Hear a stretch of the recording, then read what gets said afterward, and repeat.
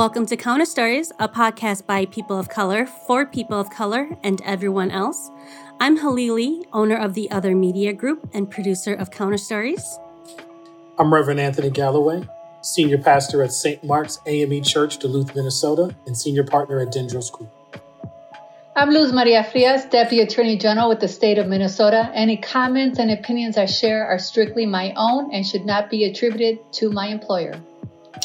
And I'm Don Eubanks, associate at Dendros Group and member of the Mille Lacs Band of Ojibwe Indians. And we have a very special guest joining us today. Gia, would you like to introduce yourself to our listeners? Hi, everyone, and hi, listeners. My name is Gia Vang. I'm one of the morning anchors at KARE 11 TV, one of the NBC affiliates here in the Twin Cities. Welcome, Gia. And, of course, she's also, one of our first Hmong anchors in the country. So we want yay for that. All right. Awesome. Thank you. And happy to have you here.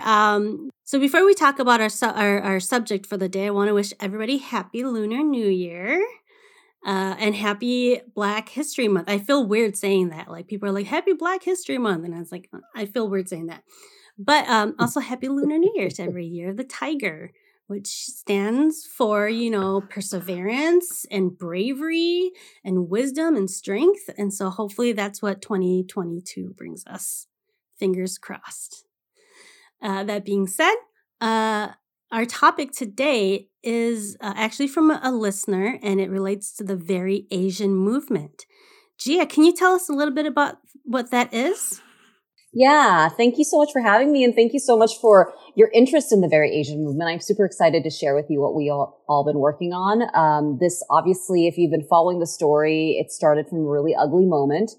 My friend Michelle Lee, who is a anchor reporter in St. Louis, Missouri, she was working on New Year's Day and had a really quick segment on what people eat on New Year's Day. And it was very American food, like cornbread and peas and, those sorts of things. And then she added a line and she said, and, for Korean families, they eat dumpling soup. That's what I ate for New Year's anyway. And that was all she said. She let it go. She got some really positive comments, people saying things like, hey, thank you so much for mentioning that. I didn't know that. Or thank you so much for being inclusive of the Korean culture and my heritage.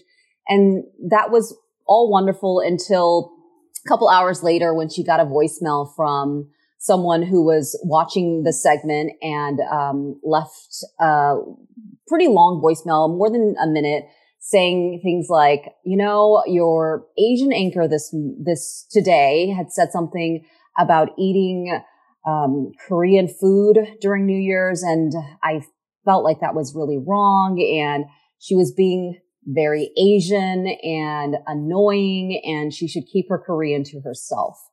And went on to say, if a white anchor did that, they would probably get fired.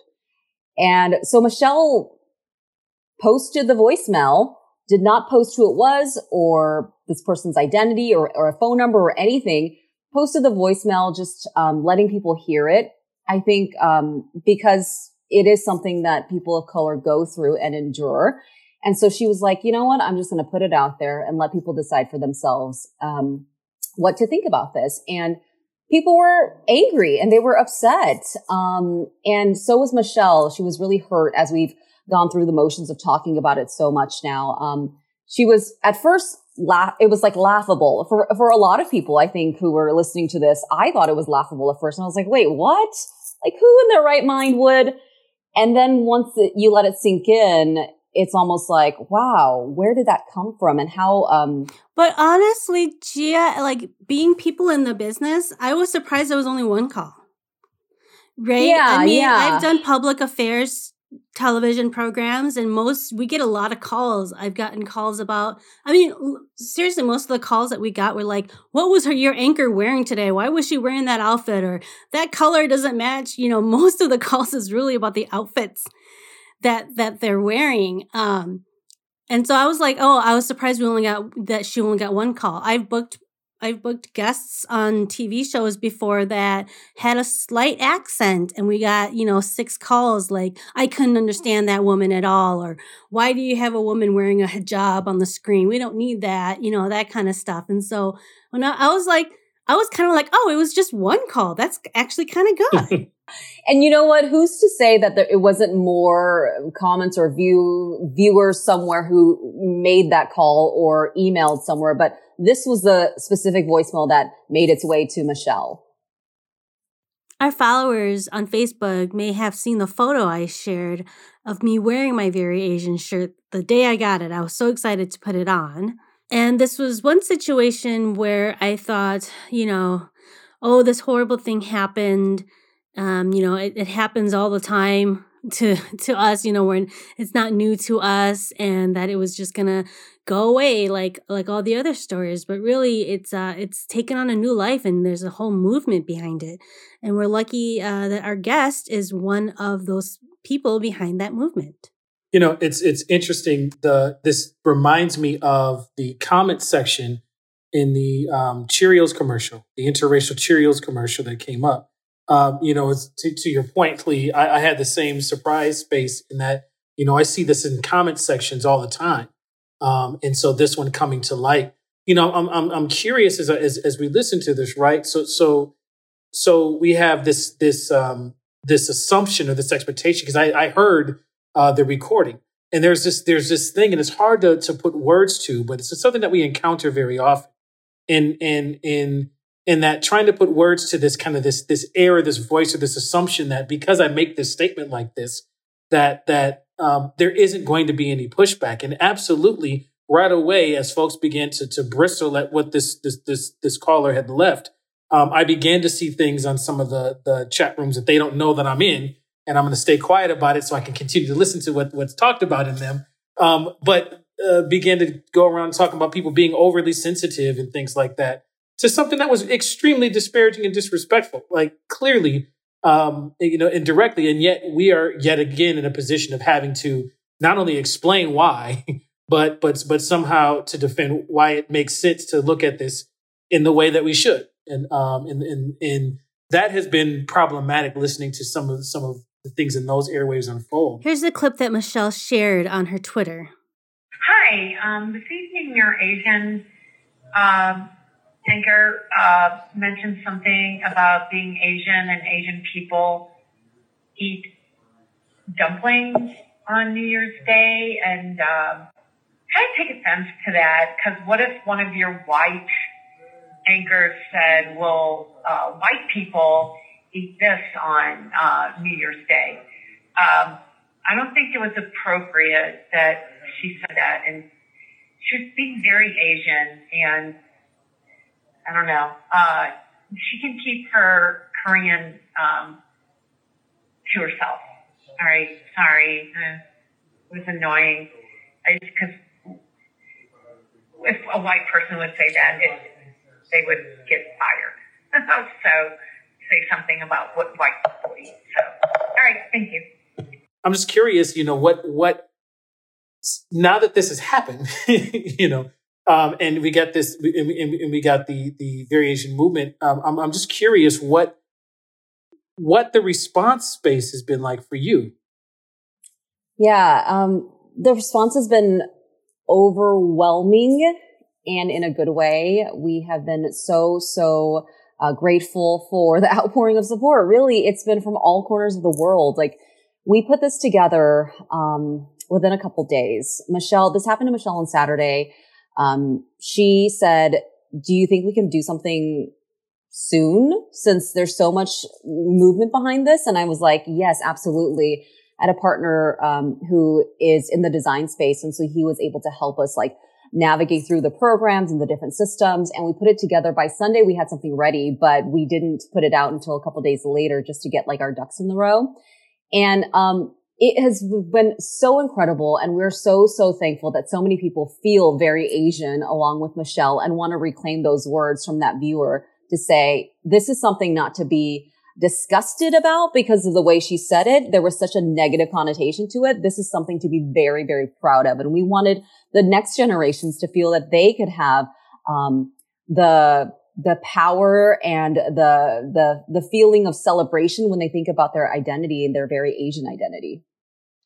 So there are so many parts of this that really strike me, Gia. So if you allow me just a couple of steps towards that. First and foremost, to be clear, it was a report on food, right? It was a food segment. So this was not out of context, first and foremost, right? So that the listeners understand that. It's not as if it was a report about some technical aspect of anything and that she made a non sequitur comment, right? So there's that. But even if it was, does that really matter? Yeah, I mean, I'm just being really clear in terms of expectations and how inappropriate it was, right? And then secondly, I think it's so powerful that what Michelle Lee did was to share that voicemail publicly, because what it does is it really disarms this shroud of secrecy and anonymity that people, particularly those of the racist mindset, right? They have a shield of anonymity when they make comments like this. And so to be able to share it publicly like this, even though she didn't share her name, I mean, she knows who she is, and people have heard her voice, and that anonymity is anywhere there to protect her. So, I'd love to hear your comments about just the decision of making that well known and making that recording public. It was really hard for Michelle to make that decision. She was feeling so many different emotions as we talked through it, but she was like, at the end of the day, I do not want my child to live in a world where this is okay. And so she shared it, but I think also there was a power in her not sharing who this woman was and just sharing this voicemail, because the sentiment is there for people like this caller, right? We know that people like this exist. It doesn't have to be this specific person attached to this number. It could be another person who feels exact same way. And so I think there was a power in the anonymity too, in that, you know what, I'm going to let the voicemail speak for itself.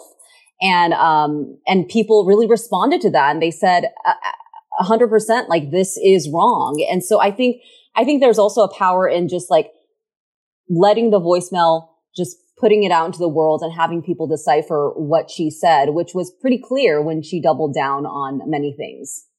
I think that not just the power of her doing that, but so often when incidences like this happen to us, and when I say us, I say collectively us, who come from various communities of color and the indigenous native population to this country, and in the situations that you two find yourselves in, it would not be uncommon for someone of our ilk to step up to defend ourselves in a situation like this without having to overcome the fear of it backlashing and we losing our positions. I mean, I feel like Michelle took a very big step in exposing not just this caller and what the caller did, but she took a big chance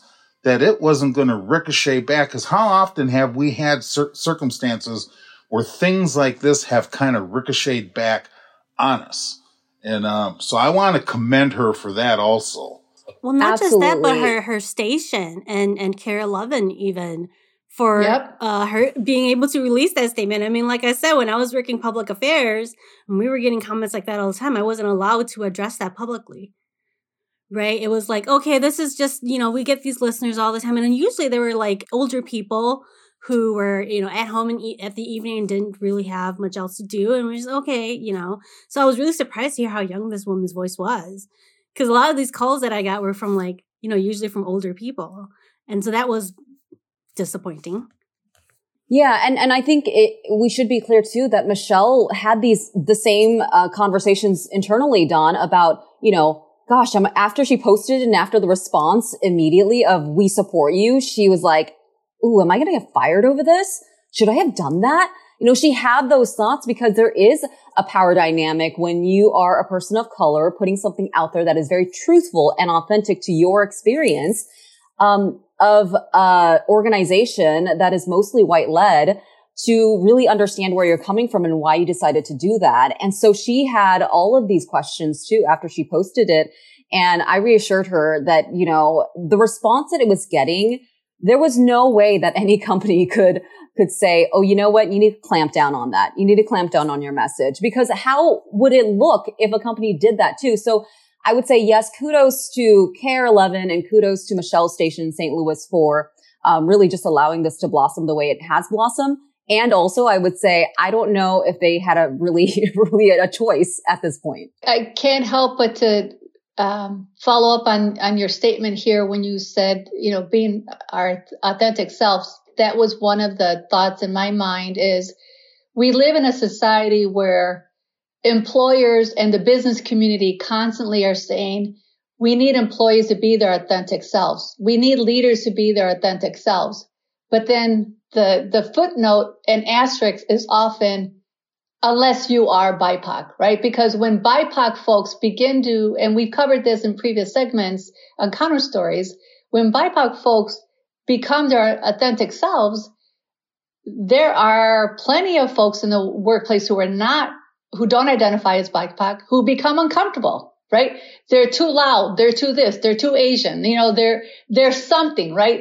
And their sense of uniformity, code for the same color of skin, is disrupted all of a sudden, right? And folks then feel somewhat inconvenienced, threatened, you name it, right? So that's the other part that I want to just lift up for our conversation and our listeners to think about that, particularly folks who don't identify as BIPOC. What does that mean when you do see BIPOC folks trying to be authentic? And are you allowing and encouraging BIPOC folks to be authentic without any repercussions, without saying you're being too loud, without saying you're being too Asian, without saying I feel threatened, by how you are positioning something. And I don't know if you want to speak to that level of authenticity anymore, further beyond that before, we go on to the next question. Yeah, no, I think that's true. And I think for a lot of BIPOC people and people of color in our industry, I could speak to our industry. I know that the feeling has been what I have felt, where I got into this industry and I thought, for the beginnings of my career, I need to be a certain way. I can't be loud. I can't be very Asian. I can't do this, this, this, and this. That makes me who I am. Because it would make other people feel uncomfortable. And I think then you get to a point of you've lost yourself throughout this process because you've tried to conform into this person, into this anchor, into this reporter that you think is expected of you because it doesn't threaten people, because it doesn't make them nervous. And I think when you've done a lot of work on yourself and you want to come back to your authentic self, what does that look like? And it looks like breaking down all the conformity that you've done over the years and really saying to yourself, okay, what do I want to do with my platform? What do I want to do with the power that I wield? And how do I share that so that other people who look like me can feel empowered, right? And so I think that there is something to be said about conformity. And then sometimes the journey takes you on this windy road and you have to figure it out for yourself, how you want to present, how you want to express yourself. And, at this point in my career, I'm like, I don't care what anyone says. I can be very Asian. I can say whatever I want about who I am and where I come from. And you and I can have a conversation if you have questions. But I think a lot of the things, a lot of my instances where I have been very Asian in my workplace, people don't ask very many questions. I think they feel uncomfortable asking questions. And so if they're not going to ask questions, I'm just going to keep putting myself out there, and you can continue to learn.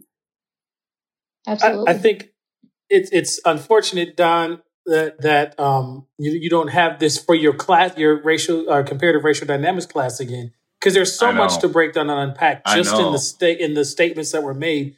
First and foremost, the likening as somehow being Asian or exemplifying something that is outside of this white norm is itself an attack against that white norm. This is some mentality things that are a big problematic piece now.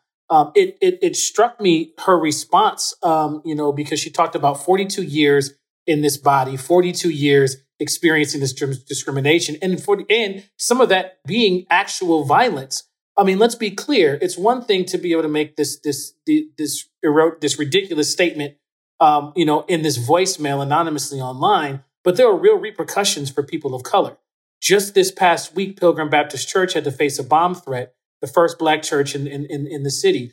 In Duluth, Minnesota, you all heard what happened to me shoveling outside on January 6th when somebody yelled a racial epithet from a car.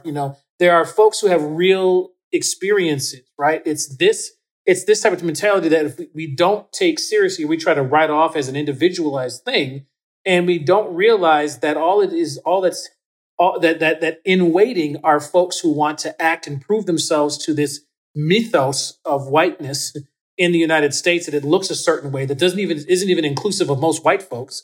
And then you have things like folks like Dylan Roof trying to take actual action around that. So I think there's some really important things to unpack just in the words that were said, and even in her response, which I think was powerful. The last thing I'll say is it gave me life to watch her silent reaction with her water bottle when this was going on. Like I could.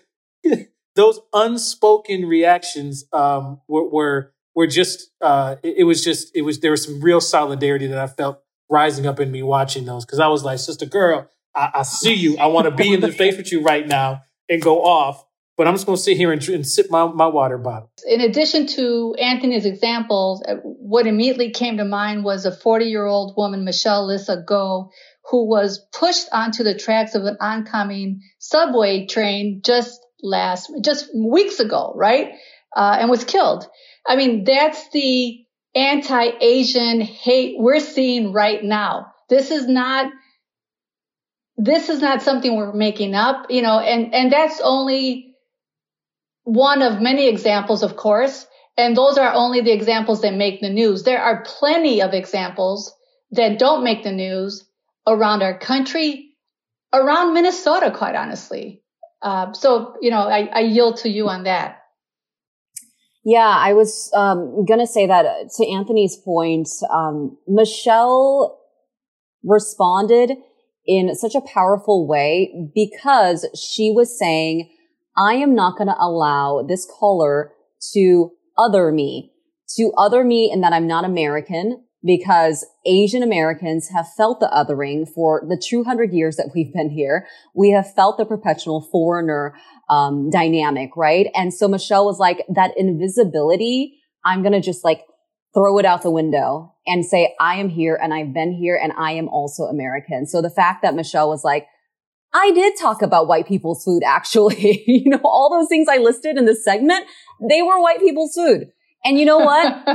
This is, as I'm talking about dumpling soup, that is also very American. So there is for us as Asian Americans, we are American. And so that there's that piece. And then, yes, there is also the other piece that there is a rise in anti-Asian hate. And now we're finally just tracking it and finally measuring how bad it really is. And so, when we think about AAPI hate, we think about, we know that it's targeted mostly towards women, specifically Asian American women. And so this was another version of that. And, this is when we said, you know what, we're going to reclaim very Asian and say that's something to be proud of instead.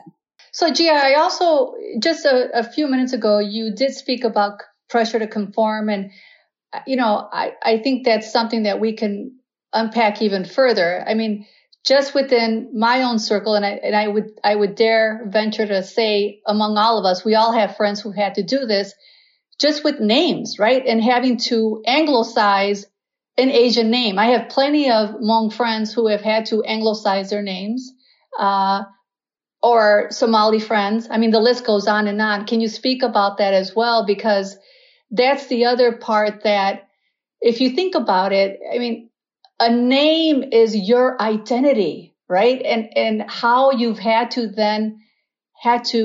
relinquish that because of societal pressures is just so difficult that most non-BIPOC folks, I think, have never had to do that. But secondly, what is their proclivity for actually wanting to do that, right? In terms of having to submit to that. Yeah. Thank you for that question, Luz. I'm actually in the process of myself wondering about my own name, because my full name is actually Ngonjia, which, as Lee, as another Hmong woman knows, it means like woman, female, girl, and then Jia. So, there's a lot of Ngos out there. There's Ngonzo, Ngo Lee. Yeah. My sister's name is Ngo Lee. And so, there's a lot of these thoughts right now as we have come to this point where we are learning more about, how to really live our authentic lives and how to really, embrace and incorporate, how we've grown up as a Hmong person, in America, what that looks like for us. And I'm so proud of the younger generation, like people like Chinu Her, who is in Des Moines. He's one of the Hmong Igors in Des Moines, who has 100% said, I'm always keeping my name Chinu. And while my full name is Ngonjia, and I've gone with Jia for my career, I've often thought about, okay, whose decision was that? Was it a decision of, going to school and teachers couldn't pronounce my name? I used to get Georgia. I used to get Georgia. I used to get all of these different pronunciations. And did I say, you know what, to make it easier for everyone else, I'm just going to go by Jia? And, or was it really like, I liked the way Jia sound and I wanted to keep that, whose decision was it really? And it might be both, right? But I've come to this point where I'm questioning, what I want to do with my name and how I want to live, in this very authentic way, because there are pieces of just Jia Vang that are very much me. I have a friend, her name is Qian, Julie, and Qian is her Chinese given name. And she came here to the States, wrote a book called Beautiful Country. And when she wrote that book and published it, it's a New York Times bestseller now. She said, you know what? I want to also acknowledge the name that I gave myself living in America. And it was Julie. And she gave that name to herself. And she says, Julie was very much a part of my experience too. So now she goes by Qian Julie. And I think that that's also true. Like all of these things can be true in that, Jia has been a part of who I am. And also Ngonjia is very much a part of who I am. And so how do I then want to land in a place that makes me feel that this is really comfortable and this is where I want to sit in how I want to present myself when it comes to my name. Yeah, I've gone through so many variations as well of my name. We have a whole episode where we talked about that. So Jia, can you talk a little bit about what came out of kind of this interaction that Michelle had with the listener and how you kind of got involved in all this? Yeah. So, I will also just say that Michelle did talk to the listener, and she and I have both talked about how difficult racism really is. There was no satisfaction, I think, from Michelle. She did accept this person's apology, but there was no satisfaction. And I think that takes years and years and years of work to undo something like that, right? So, Michelle did accept her apology, but I got involved because Michelle and I connected during the Atlanta spa shootings. There was 6 Asian women who were targeted, killed by this man who was white, and 2 others who died during that whole ordeal as well. And there were a lot of journalists of color, especially Asian women and Asian journalists, coming together to just really bring solidarity and support each other during that time. And Michelle and I have never met in person. We only met through social media, and we message each other, just checking in on each other to make sure we're okay. And so we connected in a really horrible way too. Continue that relationship. And so when this happened, I reached out to her immediately and I said, I'm so sorry this happened. What can I do? And she said, I'm not really sure right now. And so I just publicly tweeted on my Twitter, using the hashtag very Asian, because I felt like in that moment when that caller said she was just being very Asian, there was like this visceral reaction in me with those words of how she said it. And I was like, you know what? What's wrong with being very Asian? Let's reclaim that. And so I used the hashtag very Asian first, and Michelle immediately said, what can we do with that? Can we make this like a t-shirt or something? And there was this outpouring of support. And so, luckily, because I have a partner in that space, we were able to make this happen very quickly. And, Michelle and I have been working together ever since. And, it's been so crazy. The first, I want to say 24 hours, we got like 1,500 orders, from around the world. We're talking like Hong Kong, we're talking Korea, South Korea, we're talking, Australia, Canada. So just so many orders in the first 24 hours. And, then we just kept going and only did it for a week, but it was just so crazy. And now we're shifting into the Very Asian Foundation, which is a foundation that's going to amplify AAPI voices and marginalize AAPI voices. We know that within the Asian American community, there are disparities. I come from the Hmong community, which when you talk about income and home ownership, poverty is a thing for our Hmong community. Home ownership is a thing for our Hmong community. And we have very, very rich Asians. We have very, very poor Asians, right? And so being a part of this in that way has been super fulfilling for me. And then Michelle being a Korean adoptee, so she has a completely different experience than I do. She lives in an Asian body, but she was raised by white parents. And so coming to find herself again, to figure out her identity and reuniting with her birth family from Korea, those are all aspects that I think make up what the Asian American experience looks like in this country. We are so diverse and our experiences are vast, and we want to make sure that those stories are amplified with the Very Asian Foundation. And then also we're going through the motions of figuring out, okay, how do we make sure that storytelling and journalism is involved in this? Because this is what she and I both do. So that's where we're at.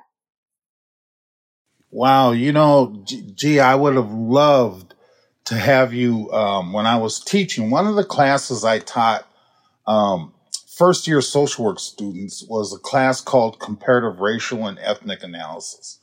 And in that class, the purpose of that class was we would break the students up and they would study 4 different BIPOC communities: Asian, Native American, African American, and Latino.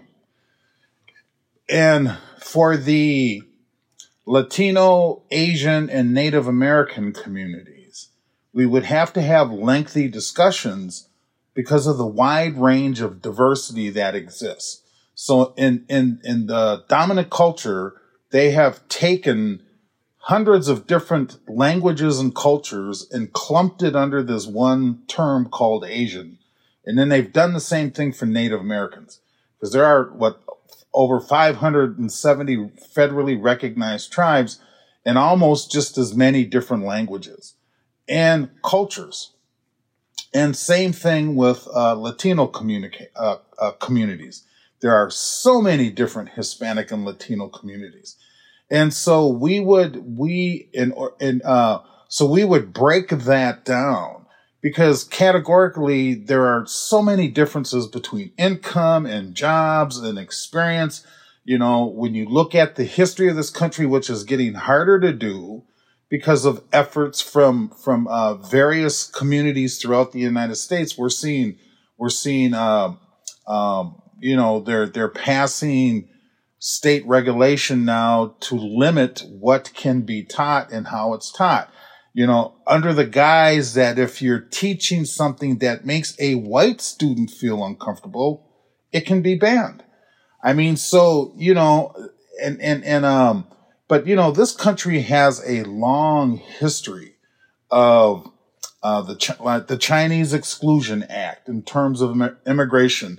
There were court cases where a Japanese individual sued to become a citizen because when they were using eugenics, he fell under the category of being Caucasian, until the Supreme Court said, well, no, we can't allow you to become a citizen because we know what Caucasian is. even the Supreme Court broke their standard at that time. So there's a long, long history in the United States, including the internment of the Japanese during World War II. So, and I bring this all up because I know that we're recovering from a presidency where a lot of this Asian hatred was really brought up because of how he kept referring to the bane that's troubled this country for the past 2 years, and how he kept referencing that, and we kept seeing more and more bodily harm being done to our Asian community members here in the Twin Cities. There were incidences, and unfortunately, it was lateral. It was kind of lateral violence between some of our BIPOC communities, where we were even seeing this, and so it just blows me away that something so benign as a comment about dumplings, because my mother made dumplings. My mother's Native American from Mille Lacs, from here. What does dumplings have to do with being very Asian? I just don't get it. But there's a root, that there's something deep inside that woman that was triggered, that we see triggered all the time here in this country. And it's something that we talk about on Counter Stories quite a bit, because we've all experienced that. And, I want to get, it sounds like this thing hit and it took off. But what I heard you say is that it's morphing into a foundation. Where do I get a very Asian t-shirt, or is it too late? It sounds like I missed the boat on this thing. No, you absolutely did not. You can still get a Very Asian t-shirt. It's very, Asian-US.com. And that's where you can get a Very Asian t-shirt. It's, not the original designs, but it was a design that was created by AAPI Women. And so that one is out there, and we're hoping to get back some of the original designs. But yeah, that is, thank you for saying that, Dawn. I do think that we're living in a world right now where, people ask me all the time, okay, so this Very Asian campaign, it was so successful. What do you think about the world that we're moving into? And I always am very realistic as well, in that I believe that we live in dual realities. This is why we can elect a Barack Obama and then elect a Donald Trump year after, election cycle after election cycle, because we have people like us who are doing the work and fighting. And then also we have people like the caller who exist and still believe that, anyone who doesn't look like me as a white person is threatening to me. So I do want to be realistic about the world that we're living in and moving into too. But I also think it's really important to continue doing the work.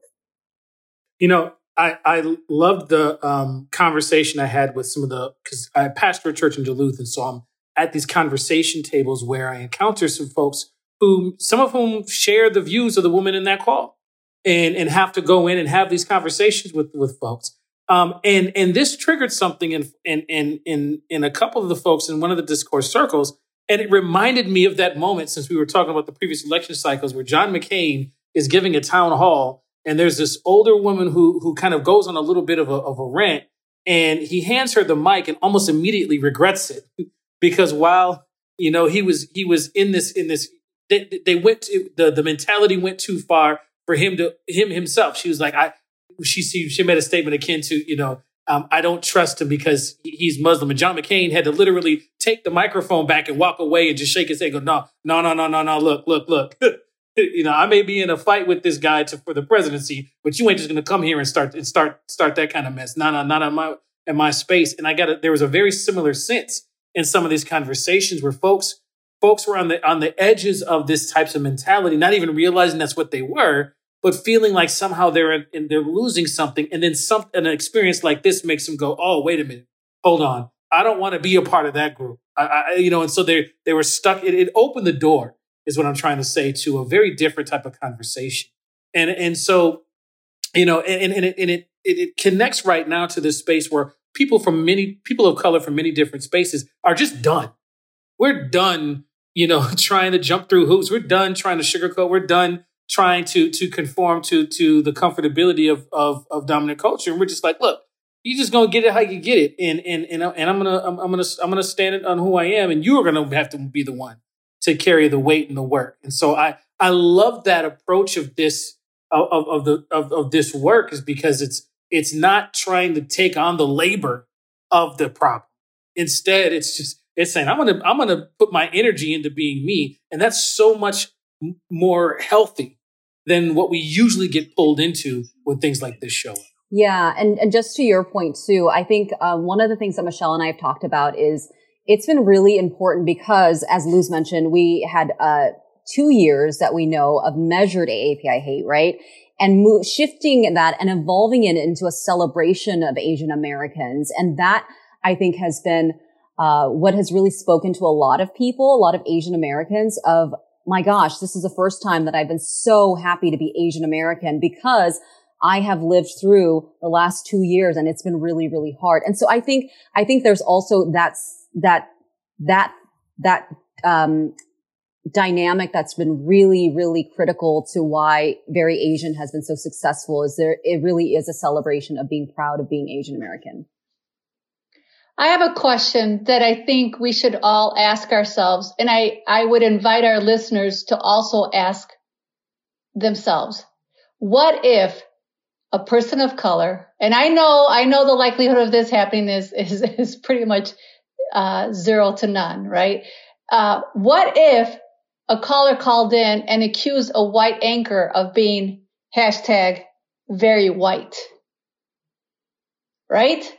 Because I think until you put the shoe on the other foot, people don't really resonate, right? So I want folks to sit in that discomfort, our listeners, to ask themselves, what would that look like? The tension, right, of having someone actually accuse a journalist, right, of being too white or being very white. We know clearly that white anchors constantly weigh in on different news stories. I mean, you see that banter all the time, whether it's on, Good Morning America or KARE 11 TV. I mean, and it's supposed to be endearing of some sort, right? Is to make them more human and make them more authentic, right? But yet you've got one simple statement and it's just filled with this hatred. And I just can't help myself but to think that not everybody has turned it around to challenge themselves and dig deep in terms of their identity and what that would look like and that discomfort and what that would feel like. Right. So that brings me to my next question, which was really a listener question, was now that this Very Asian has become so popular, everybody's gotten behind it. Lots of folks, non-Asian folks, are wearing the hats and the T-shirts, and she's like, I don't know, I'm feeling some kind of way about it. Come on, please. Like, go there. I love that they want to support the movement, but it's almost as if they're claiming they're very Asian by wearing this. And so she was just like, I don't know. Should I feel angry? Should I feel happy they want to support us? She had these really mixed feelings about it. So I'm really interested to hear not only, Gia, what you think about it, but what our whole crew thinks about it. Yeah, so I have gotten that question a lot. Obviously, we've had some people who aren't Asian buy the gear and are sporting it. And for Michelle, I think she has a different take because she was raised by white parents who were very, very supportive, very, very loving. And so she's like, if someone like my parents want to wear a Very Asian hat or T-shirt, 100% I would support them, right? And I have been really I think heartened by the conversations that have happened because of this is really tricky. It is really tricky, but I had a friend just like you, Lee, who said, I have a Black Lives Matter pin and I bought a Very Asian dumpling hat because it was subtle and I still want to support the movement. And that made her comfortable doing that, which and she's white. And for me, it's like, if you're white and you were comfortable doing that, 100%. I also don't want to get into this realm of purity test because I don't know people. I don't know if they are white and have a mixed kid who is Asian. I don't know if they had a life-changing experience with Asian people who they feel very connected to. I don't know.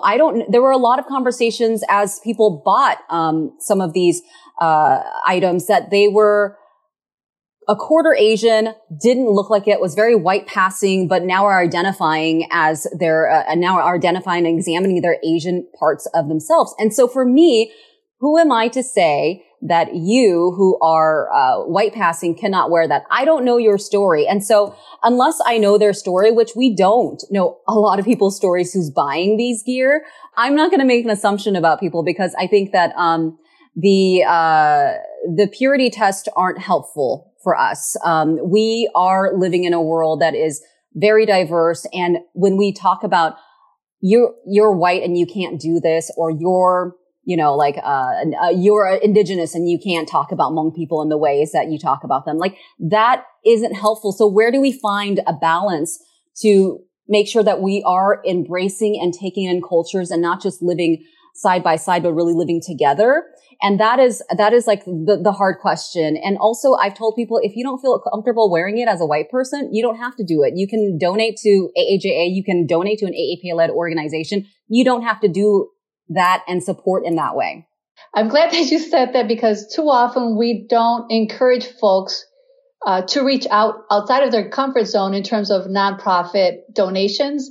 And most, there are a lot of folks who don't know about AAPI nonprofits and ways that they can support it. But to be able to really proactively turn this into something of empowerment, which is what I have seen it to be just in my limited knowledge, that's the approach that you and Michelle have undertaken, right? Is that it's about empowering our AAPI community members and encouraging others to do that as well. I tried to order my shirt, and they're sold out currently, but you can go and support some of the other spaces. But once I get my shirt, I'm gonna wear it proud. And if somebody want to have an issue, I'm here for the conversation because that's the point. That's what it's about. So I'm gonna wear it proud, and if you got something to say, then come on with it. So just keep it in 100. Yes, in Anthony. Fact, I'm gonna wear it in the pulpit one of these days, giving a sermon. You're gonna show out all the way. Yes. I kind of agree with Gia's comments about that because I understand, I think I can understand where the caller was coming from because it might not feel right, but if folks are actually in support of this, and how are we to know? Because I think what we're tap dancing around is this question about appropriation. And are you appropriating being very Asian just by buying a T-shirt in support of this movement? I definitely would support this movement and for what Michelle and Gia are doing. And so, and what I wear, if they have a T-shirt that would fit, the size of a sumo wrestler, then I'm going to order one, right? And I will wear it. Does that mean I'm appropriating or being Asian? No, it means I'm in support of it. But I can understand how that happens because, and in our indigenous communities, we have people who will attend some of our ceremonies and then turn around and then become this theoretical spiritual online personality kind of doing, and so we have folks who actually do come in and then appropriate what they've learned from us, and often in a very bad way. And but in terms of a T-shirt, I guess while I can understand how that can drum up some feelings, I'm really not. That's a tough one. I don't know if it really was crossing that line or not. It is really tough. And I think the clear line for me would be if there was a white person who took the very Asian campaign, made t-shirts for themselves and then sold it, right? Like for profit. That is a clear line for me where I say that is 100% wrong, right?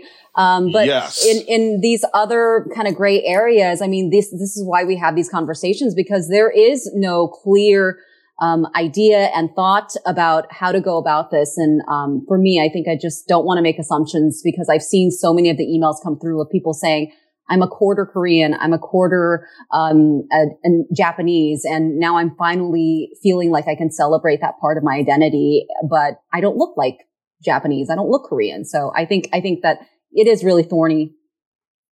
I mean, if someone had on a very Asian t-shirt with a MAGA hat, then, you know, that sends a different kind of message, right? So, you know, I'm just saying. You laugh, but I encounter folks with very with that exact thing. Exactly. Sure. And so I'm, you know, exactly. And that, you know, that's what I'm talking about, because, you know, so for me, it's, it sounds like it's a wonderful thing. You know, we're in 2022 and we have these things happening. And I'm sure this woman that called and left that initial voicemail felt she was doing nothing wrong whatsoever. Right. Felt totally empowered, being who she was, being raised as a white woman in this country. She probably felt very empowered that she had the right to not only call to say that, but to say the way she said it.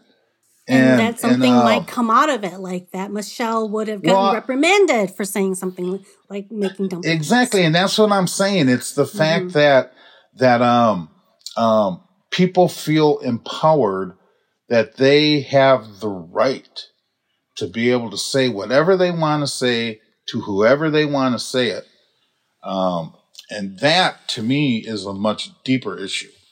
I do like what you were saying, Gia, about like the purity, not doing that test, right? Because on the one hand, a lot of us Asian Americans, especially those who whose parents were immigrants or refugees to the United States, have faced this kind of culture conflict, right? Our Asian heritage and trying to fit in with American culture. And so, you know, almost saying like, there's as I was growing up, it was like, you're too Asian or you weren't Asian enough. And this kind of feels like if we're trying to dictate who can wear the shirt and who can't, it feels like that again, right? Like I was being told by the Asian kids at school that I wasn't Asian enough. And then, you know, then I was told by the white kids at school that I was too Asian. You know, Gia, as this thing grows, and it's going to grow, we would love to have you come back and talk about all the things that you're doing with the foundation and everything that's going to come out of it. And we're so proud to have you here in Minnesota and joining Michelle in this movement. Thank you so much for joining us today.